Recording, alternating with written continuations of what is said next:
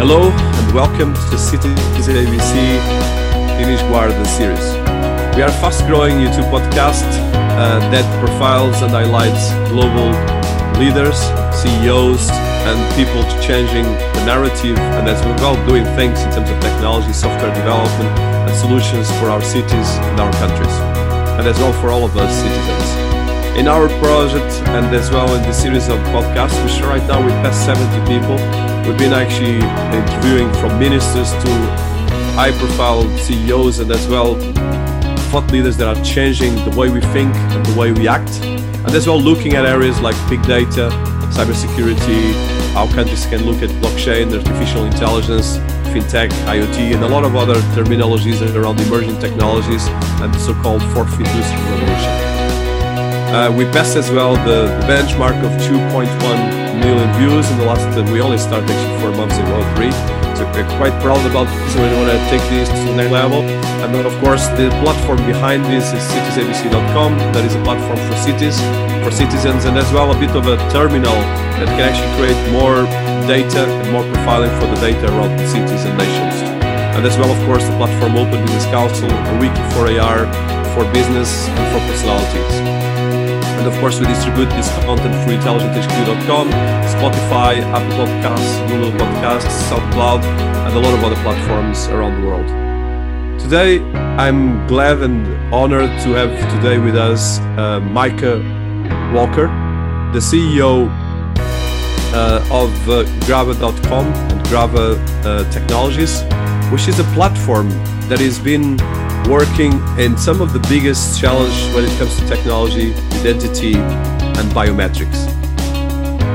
Micah has a big profile in terms of managing big companies. And he has previously been working with different industries, but in the last years have been coming to Grava as the CEO to redesign and take the company to a new level. Grava is definitely one of the cutting-edge companies that is looking at some of the most sensitive and as well most important things that we deal on a daily basis, from biometric code to barcodes and a lot of technology solutions that are important for our day-to-day. And as well looking at solutions, and that's what we're looking at expanding our identity. Micah Walker has the fortunate experience of leading a very diverse group of organizations through their journey in scaling for growth, and some of them has been working in Middle East, Asia, Australia, in project management across many other global markets, and with Grava is looking at the challenge related with identity and the areas of cyber-related identity and solutions. Welcome, Micah, to this platform. Good to have you here, Micah. Great introduction. I'm very humbled by that and honored to be here with you.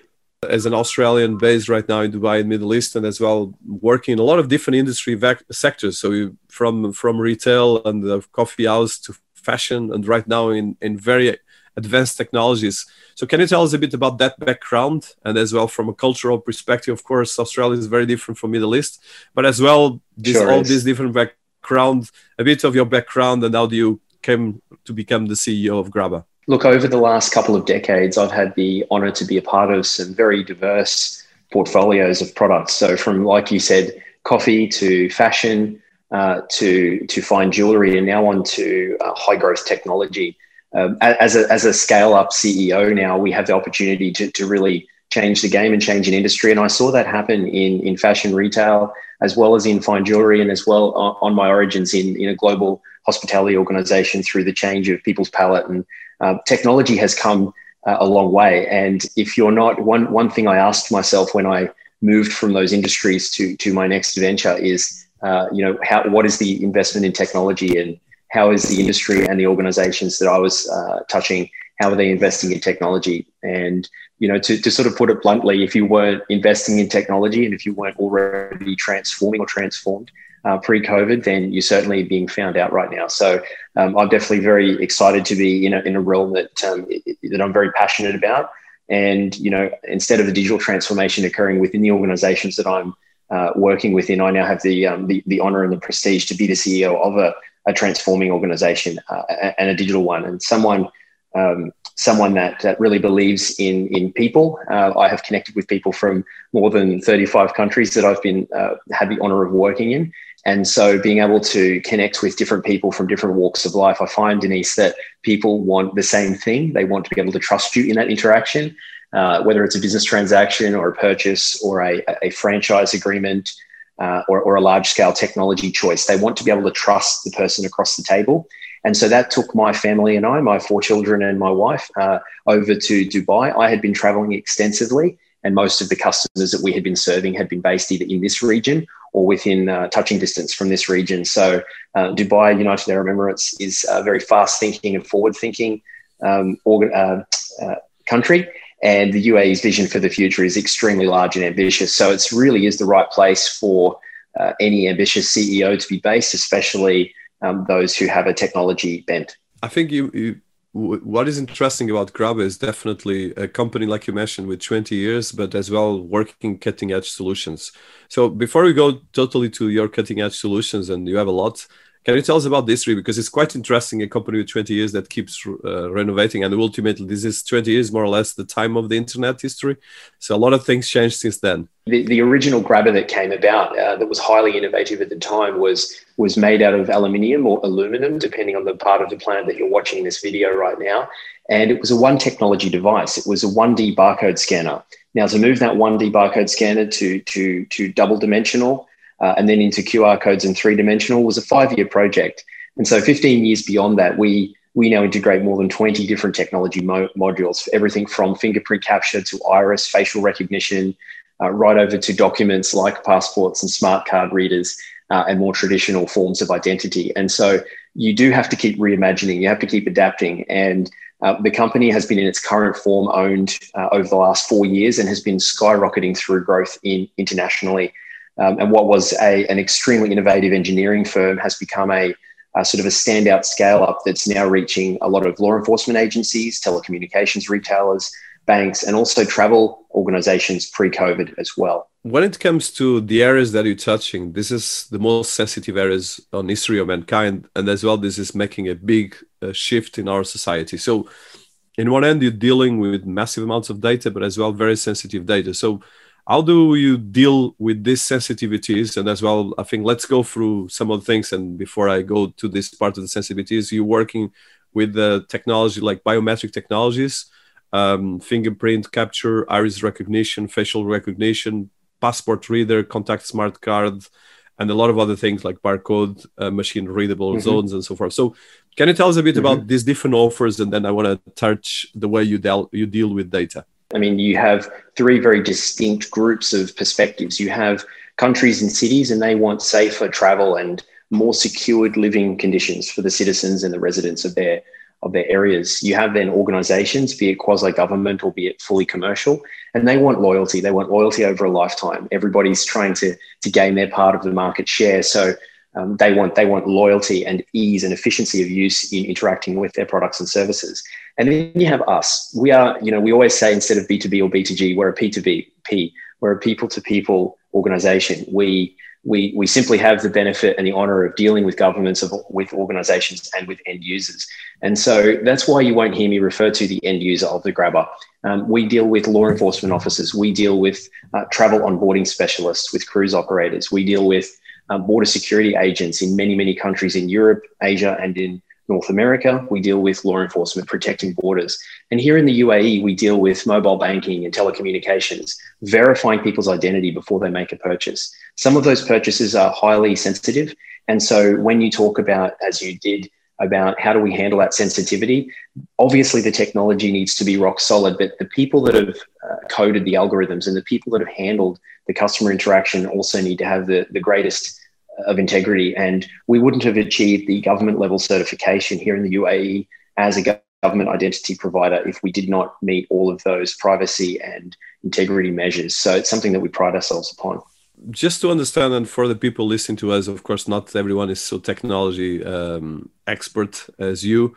So can you tell us a bit about biometric technologies and some of the solutions that you have? Because I think this is something that we all deal with, this from our phones to our just going to an airport, which right now, unfortunately, is becoming a bit this year, a bit awkward.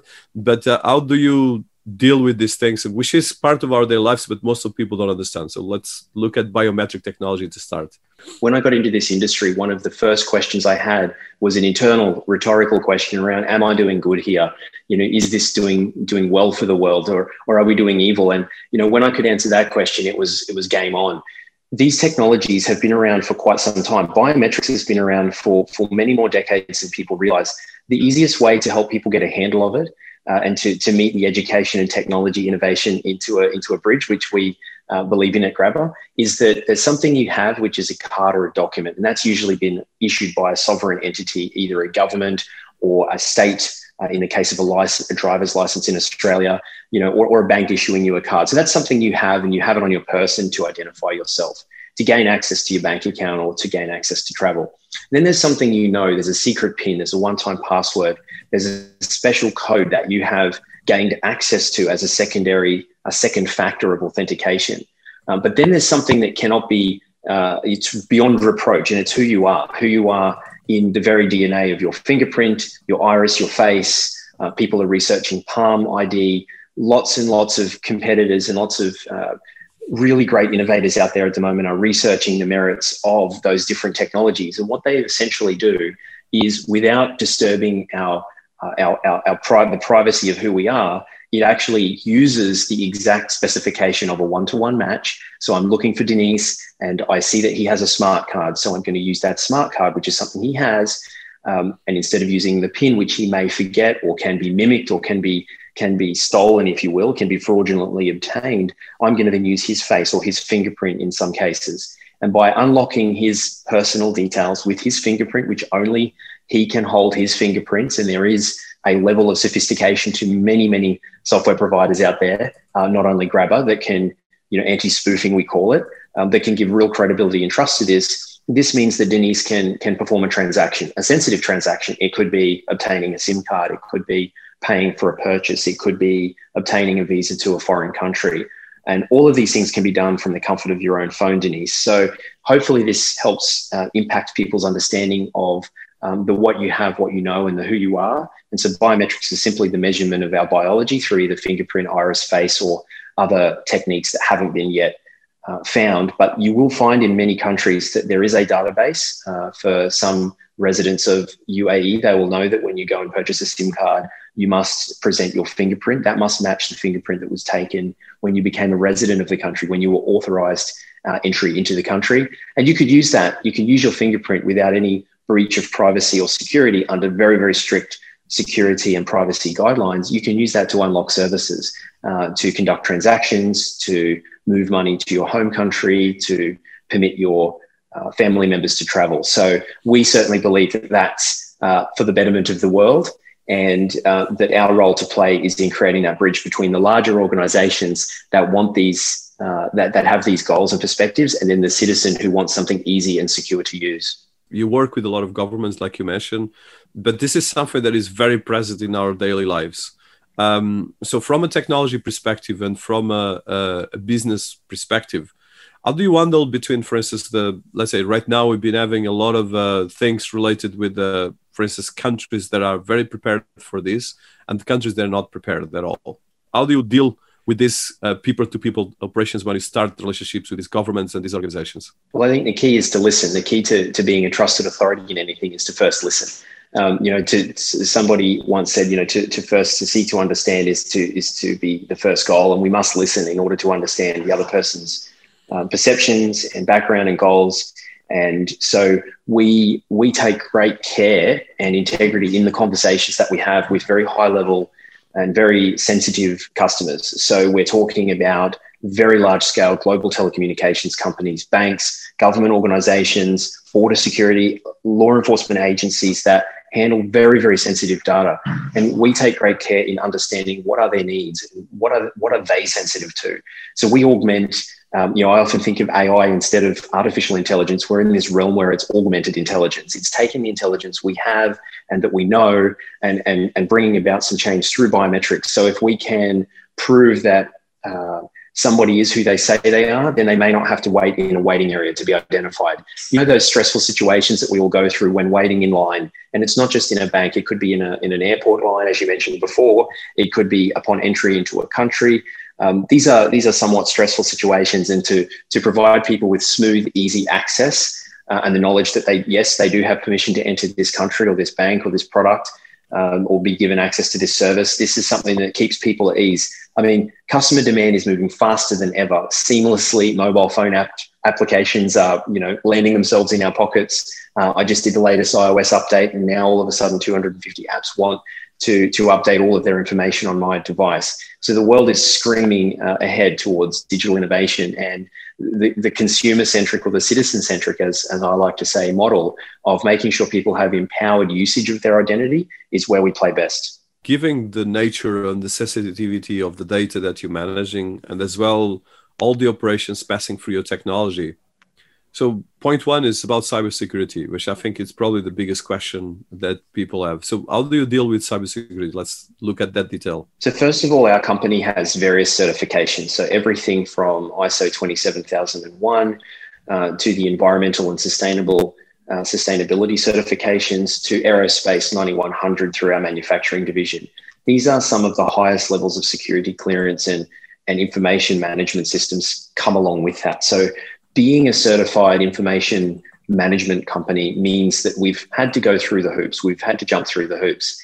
Now, then when you're sitting in front of somebody, you Denise, you have to look them in the eye. And I don't think when we're talking to a customer when we're talking to an organization about handling sensitive data, we really even touch on that. What we touch on is how the technology works and how for example, with our software, how the architecture of the token moving from one website to a mobile phone back to a website, allowing Denise to open up a bank account, how that works seamlessly and is protected within a framework of the Identity and Citizenship Authority here in the UAE and the particular banks that we deal with. This is an end-to-end seamless transaction that happens within secured environments. So to give people a sort of an understanding of this, it's like sort of going into a building where there are various security guards and law enforcement officials and being able to have a conversation privately. There are already security protocols that wrap themselves around this. And as we know from the probably threat actors and bad things that happen in the world, cybersecurity is an issue, and security in general is an issue. Breaches will eventually become something that we have to minimize. However, we integrate ourselves into the systems that already exist within the organization. There are also various other experts, Denise. So this is a collaboration. This is just not Grabber's area of thought leadership. We have deployment and trust with so many organizations, but that hasn't happened alone. We use some of the world's best modular technologies, and one of the modules and several of the modules you can tap into out there are specific to security. And so they don't do biometric validation, they don't do identity card reading, they just do the secured layer on top. And so for people that are understanding this for the first time, they should understand that there are some subject matter experts, no different to when social media was brand new or when Internet 2.0 came out and we all didn't know it was called Internet 2.0. Apparently there's something called 3.0 around the corner. Networking and staying on one website and spending your whole afternoon just on one platform is something that didn't exist 20 years ago when Grabber was born. So we're all going through all of these changes. And as we educate ourselves more about what to do and what the right and wrong things are to do, the technology doors will open and it will create a bridge to the future that we want to have and live in, which is a faster, more seamless way to do things and more securely. So we obviously root ourselves in this integrity-based model of protecting people's information. And largely to a degree, Denise, we don't actually have a copy of any of that information. It's transformation of the information from physical to digital. So we intentionally don't keep copies of people's data in any way, shape or form. Even a record of that transaction is only held inside of the sovereign issued identity authority within the government. And that's how we handle the privacy element. Touching as well this area of the data. Okay, so, and given that you guys are touching the most sensitive data, so in terms of pure management of data, so for instance, because you have quite a lot of verticals that we're working from governments to enforcement agencies to even education and big corporations that we are collaborating. So how do you, and I think this is for of course, I'm not going to the sensitive part, but just to understand, let's say for someone that is outside, and I think, for instance, one of the challenges we have is that everyone has an opinion about things.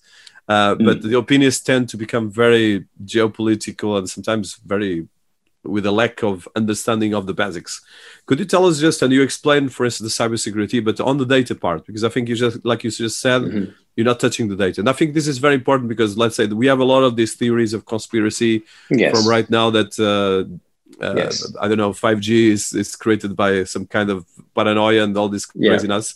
And I think it's really important to demystify. So I would like to hear from your expertise as well, because I think the best way we can actually improve the world is demystify and teach people, but as well to look at facts. Yeah.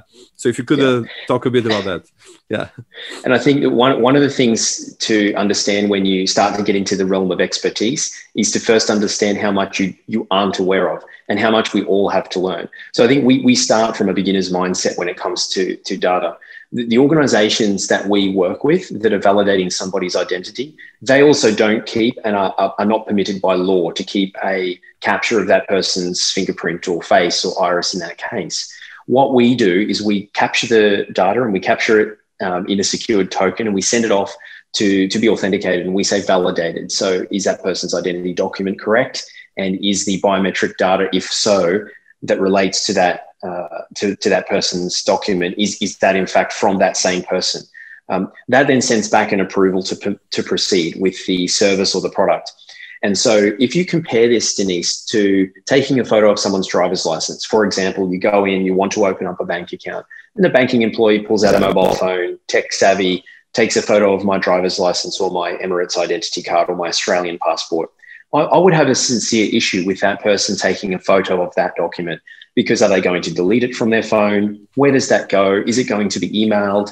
Emails, we know from phishing and cyber threats, can actually be obtained. Any identity documents that are carried out over an email is less secure than a two-factor access one-to-one relationship over the cloud. So what we create is a one-to-one relationship between the phone or the Grabber device and then the Identity and Citizenship Authority in the case of the UAE here. And it's the same in North America and in Eastern Europe and in the UK, where we work with law enforcement agencies. They have very secure access on the mobile phones that they use in order to conduct an identity transaction. When you are pulled up for an identity check, when you are moving into a concert or through a transport gate, through a border, your details are captured and stored in the identity and citizenship realm for the purpose of moving you from one place to another. And each sovereign country has their own legislation and has their own guidelines, Denise, for how this can be managed.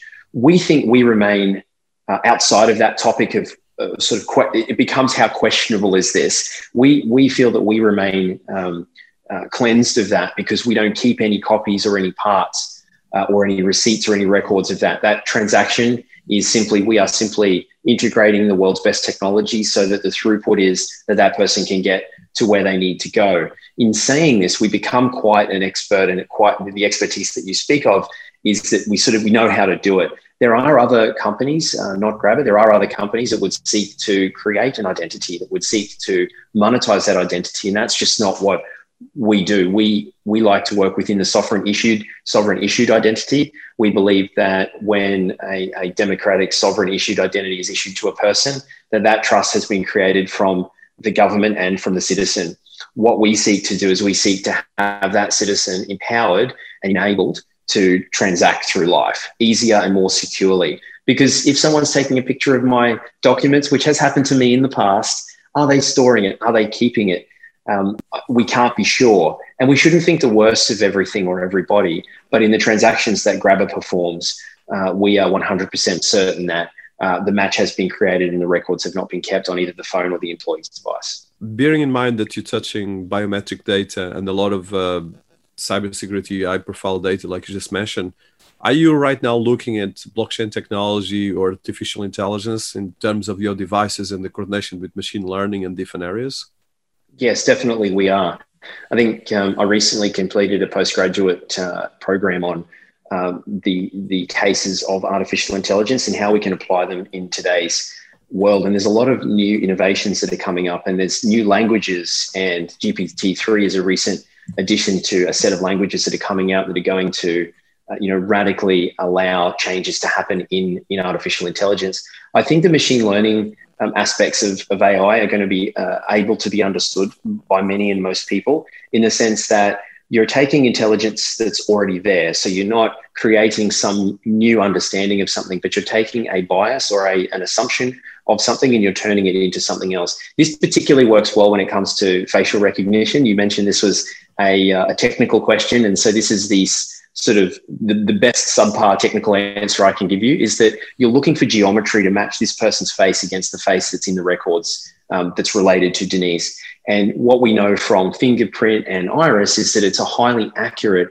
more entry-level cost initiative to go in and do a one-to-one match. Is this his fingerprint or not? With face, there are some changes. There are some appearance changes that will happen from us. There's also lighting. And so there's a certain sense of, I don't want to say guessing because it's the wrong thing, but there's a certain sense of predictability. We can predict that this is Micah's face or Denise's face to a certain level of accuracy.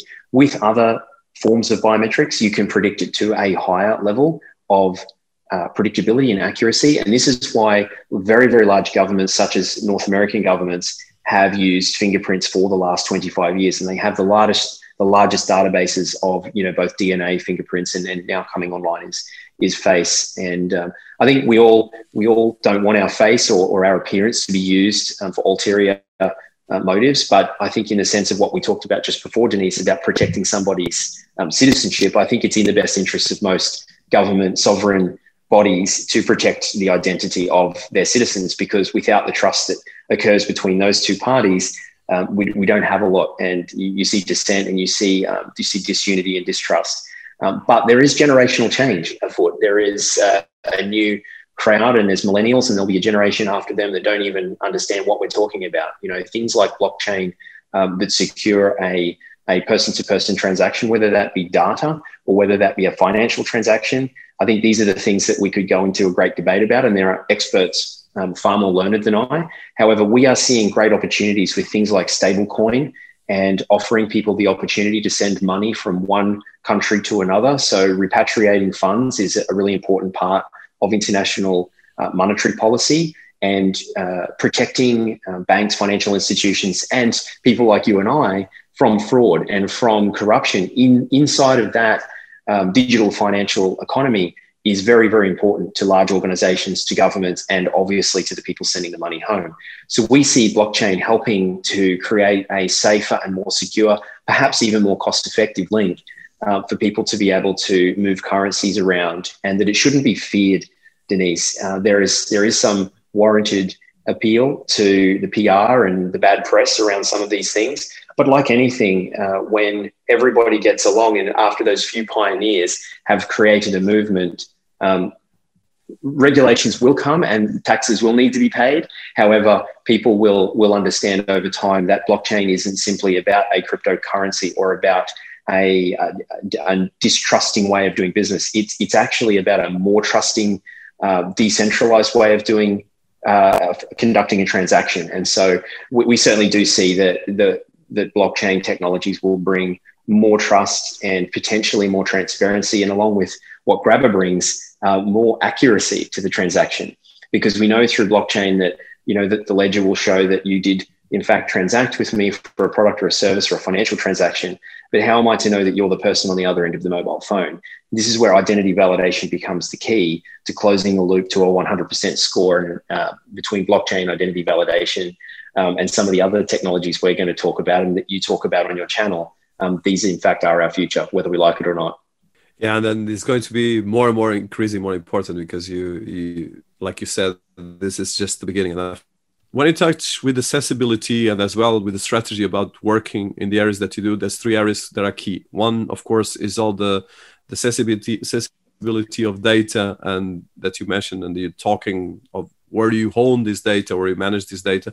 The second, of course, is the cybersecurity. And of course, the third one is the ethics around this, but as well, what can be done with this data. And there's a lot of things that some governments are already moving forward, but most of the governments are not. So how do you deal with this kind of three layers, and from the technology that you're creating to the management of data, which is a separate thing. Are you working as well, or do you are more separating that part? Great question. And I think the first thing you have to do, and whether or not this was my culture in being an Australian or whether other cultures share this too, you've got to get your own backyard in order. So I was just talking to my leadership team this morning about ethics and values and our mission and vision and how important that is to recall at a minute's notice.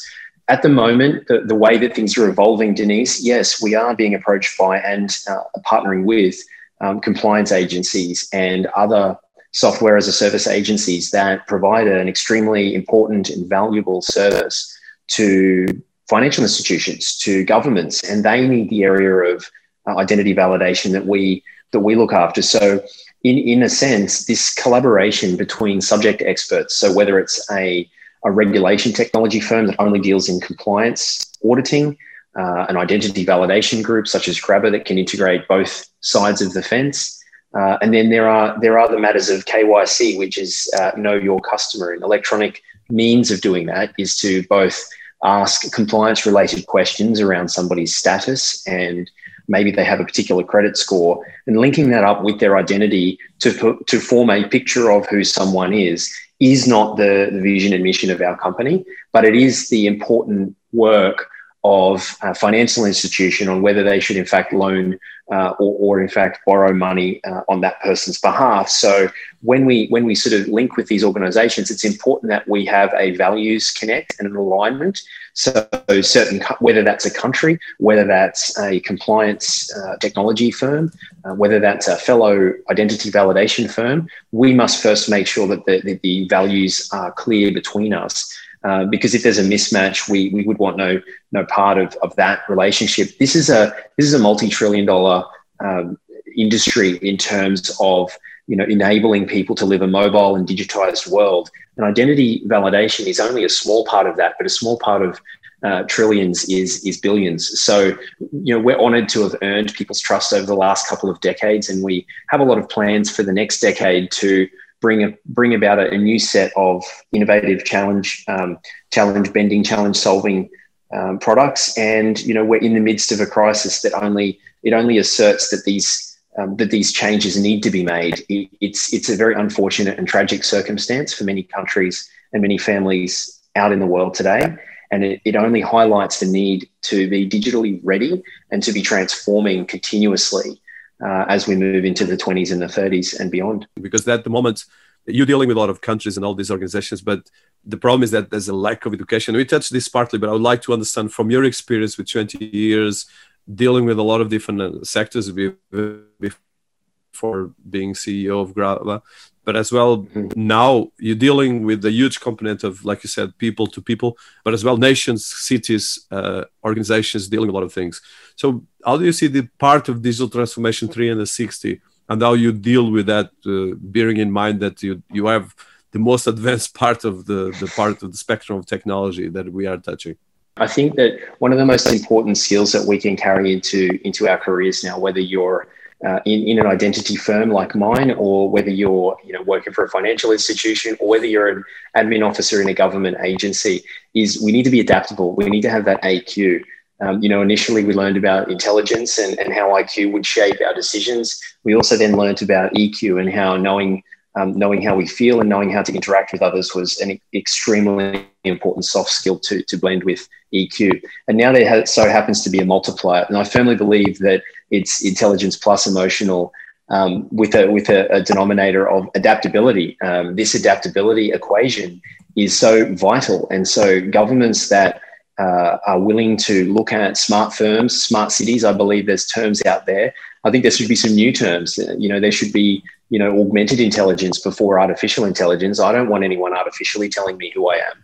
I want somebody to augment the data that's already there to confirm that my children can go to this country or can perform that transaction in their future. I want them to own their own identity. And this form of citizen-centric identity, Denise, and this empowerment concept is not too far-fetching in this world. We have now seen presentations that we made 12 months ago where we talked about citizen-owned, citizen-enabled identity, the sovereign individual, if you will, somebody that's issued a passport or a document and biometrics may be captured at that point. and then is given the trust. So the government is then giving that person the trust that they may travel just on the basis of who they are, on the basis of showing their face, on the basis of showing their fingerprint. If they have nothing to hide, then the country has nothing to hide. And we can give these people permission very easily using our software. But trusted technology is the key. Technology is always going to be there.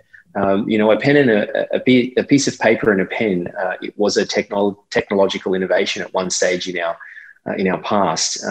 Via candlelight, people were transmitting messages to each other. We now can do this from the touch of our smart device. And in fact, we can open up a bank account, not just from a Neo account, but from a traditional bank.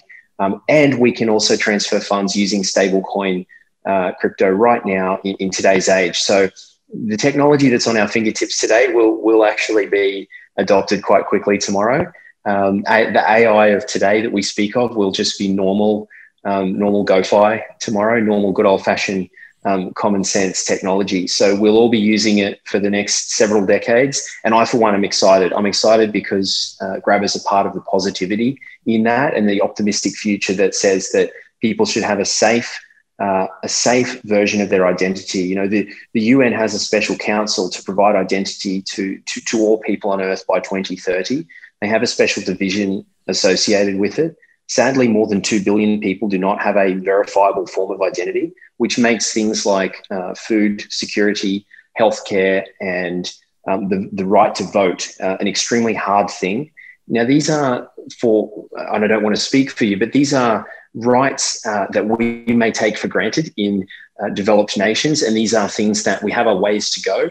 But I think the more that smart cities, and I know your channel talks a lot about cities and the development of digital economies, the faster that we can get this trusted technology into people's hands, the better. But the key is the trust. It's all about the trusted technologies. Yeah, and I think that is the key element actually for the next decade, especially as AI and blockchain become so advanced that, let's say, if you look at Chinese government is already too advanced, while the rest of the governments actually are not at the same level. So it's been a pleasure. I want to wrap up with one last question that is, and you are very optimistic, which I like, especially bearing in mind the sensitivity and as well the cutting edge solutions that you and your company are building. So in terms of, so 2020 has been a completely disruptive year for a lot of things. And I think especially COVID-19 has been creating a massive challenge, probably the biggest in the last 200 years. Because even during the Second World War and the First World War, people could actually move from one place to the other. Now we are going through a lot of issues that are coming out of COVID-19. But this as well, if you look at the positive side, is creating a huge amount of acceleration of digital transformation. And a lot of things you mentioned, because for instance, effectively we have 80 billion people in the world, and let's say 2 to 3 billion don't even have like basic financial identification or even identification at all, like you just mentioned. So how do you see COVID-19, and as well, is this creating a lot of solutions, both, I'm sure for your company, that probably much more work, because this will create a lot of new things. But at the same time, how do you see this from your experience, and as well dealing with a lot of cities, like you mentioned, from smart cities to countries, because this is going to be increasingly more important going forward? And, just to get the crystal ball out, this isn't the first global crisis that the world has foreseen. It's certainly the one we're dealing with now. And it's undoubtedly the end of an incredibly long run of global economic growth, where globalization was, a term that wasn't even coined 30 years ago. So with the growth and the economic freedom that the world has had, now being stunted and declining, there is undoubtedly a forced innovation and a forced transformation for some countries. But in other countries and cities and throughout parts of the world, there is leadership that exists. And there are people that have been saying, hey, we need to do this. We need to look at incubating these technologies. And you mentioned acceleration. So there's an acceleration pretty much of whatever you had. I'm drawn to the old saying about, character isn't built during adversity, but it's revealed during adversity. And I think if your firm or your country or your government and the leaders that are around you, even in the family sense, as a father, which is very important to me, the leadership and the character that you carry into today will be what you rely on tomorrow. So some of my answer to this, what will we do and how will we emerge from this, is that we are already doing it today. This interview, this conversation right now, we are creating a future that we want to live in. And that future is that people will be empowered by the identity that they own, that they've been issued by a sovereign government democratically. And that person should then have the freedom, we believe, to be able to travel, to be able to do things that they are permitted to do. Technology can allow it. If people's mindsets can be open to the learning, and if privacy and security can be innovated in such a way that it can protect me and that I can understand how this is protecting me, then this is how we will emerge. And it won't just be contact tracing and Bluetooth and making sure that you know who you have come into contact with. That sort of technology has been around for a while and is not particularly innovative. This is just a new use case for it. So this is an example, Denise, of how the phone in our pocket or the smart device in our hand is actually a key to a more enabled future if it's managed correctly. And the reason I'm an optimist is you really do have a lot of things in life that are out of your control, and you really do need the wisdom and the serenity to be able to choose the things that you can focus on. And I'm particularly optimistic about technology and the way that it will enhance our recovery and our next generation from and out of COVID as an era. And it will be a more technologically advanced era the next time we face a crisis such as this. I like the way you put it. It's very positive. So I kind of, I think we need to work on that. Like you said, each of us has a role on this society. So Mike, it's been a real pleasure. I think I could actually go at least for 1 hour more technical, but I think becomes too technical. Definitely will be more. We'll put the links to your company. I don't know if you want, just as a last, any highlights you want to talk about where you can actually find, besides of course Grabber.com, which you're going to put the link, but any research or any articles from you or from the company, because I think this is an area that everyone in the world should be looking more, not going to technical, but at least understanding. And as well, demystify, like you said, and I think in a good way, or even especially cities and countries, because I'm approached by a lot of them and they need that. So I don't know if you want to just some links or some you mentioned the United Nations 2030 and the fact that there's a lot of research, but there's a lot of more that we can actually do to at least have an effective role of demystifying and learning. Sure. And you can search anytime for our group, Grabber Technologies. Our brand, Grabber.com, is very easy to find. We have many executives that are linked through our LinkedIn network as well. But what I would say is just, Denise, is having an open mind, because when we have dialogue and engage with people and we find out what they may need to integrate into their organization, if it's a commercial relationship, it may come down to price. It may be we're doing an RFP or an RFQ. We need the best barcode scanner that's under $200. Well, someone once told me you can have fast and quick, but you can't have fast and quick and quality. And so if you want quality, when you're dealing with people's data and when you're dealing with sensitivity, you then have to choose between price and speed. Now, normally we achieve the balance of these things, but people need to understand that this technology is moving fast, but it may not be moving as fast as we'd like it to. So there's a perceived speed and then there's an actual speed. And I spoke recently on a fintech delegation that's trying to have a look at searching for the best fintechs and bringing them into the MENA region, organized by the Abu Dhabi government. And I spoke to the fact that you need this adaptability. You need to live in the region. So I would suggest probably people that aren't technology professionals spend less time learning the technology, spend more time learning the culture, spend more time learning the privacy regulations, spend time learning whether or not these customers that you're targeting are actually useful and whether or not you can bring a benefit to them. We have a short time these days, and with life being so unpredicted, we really need to spend it intentionally and on things that really matter. A great way to end. Thank you so much, Mike. It's been a huge pleasure, and I think a lot of learning things that I think everyone needs to look for. Thank you so much.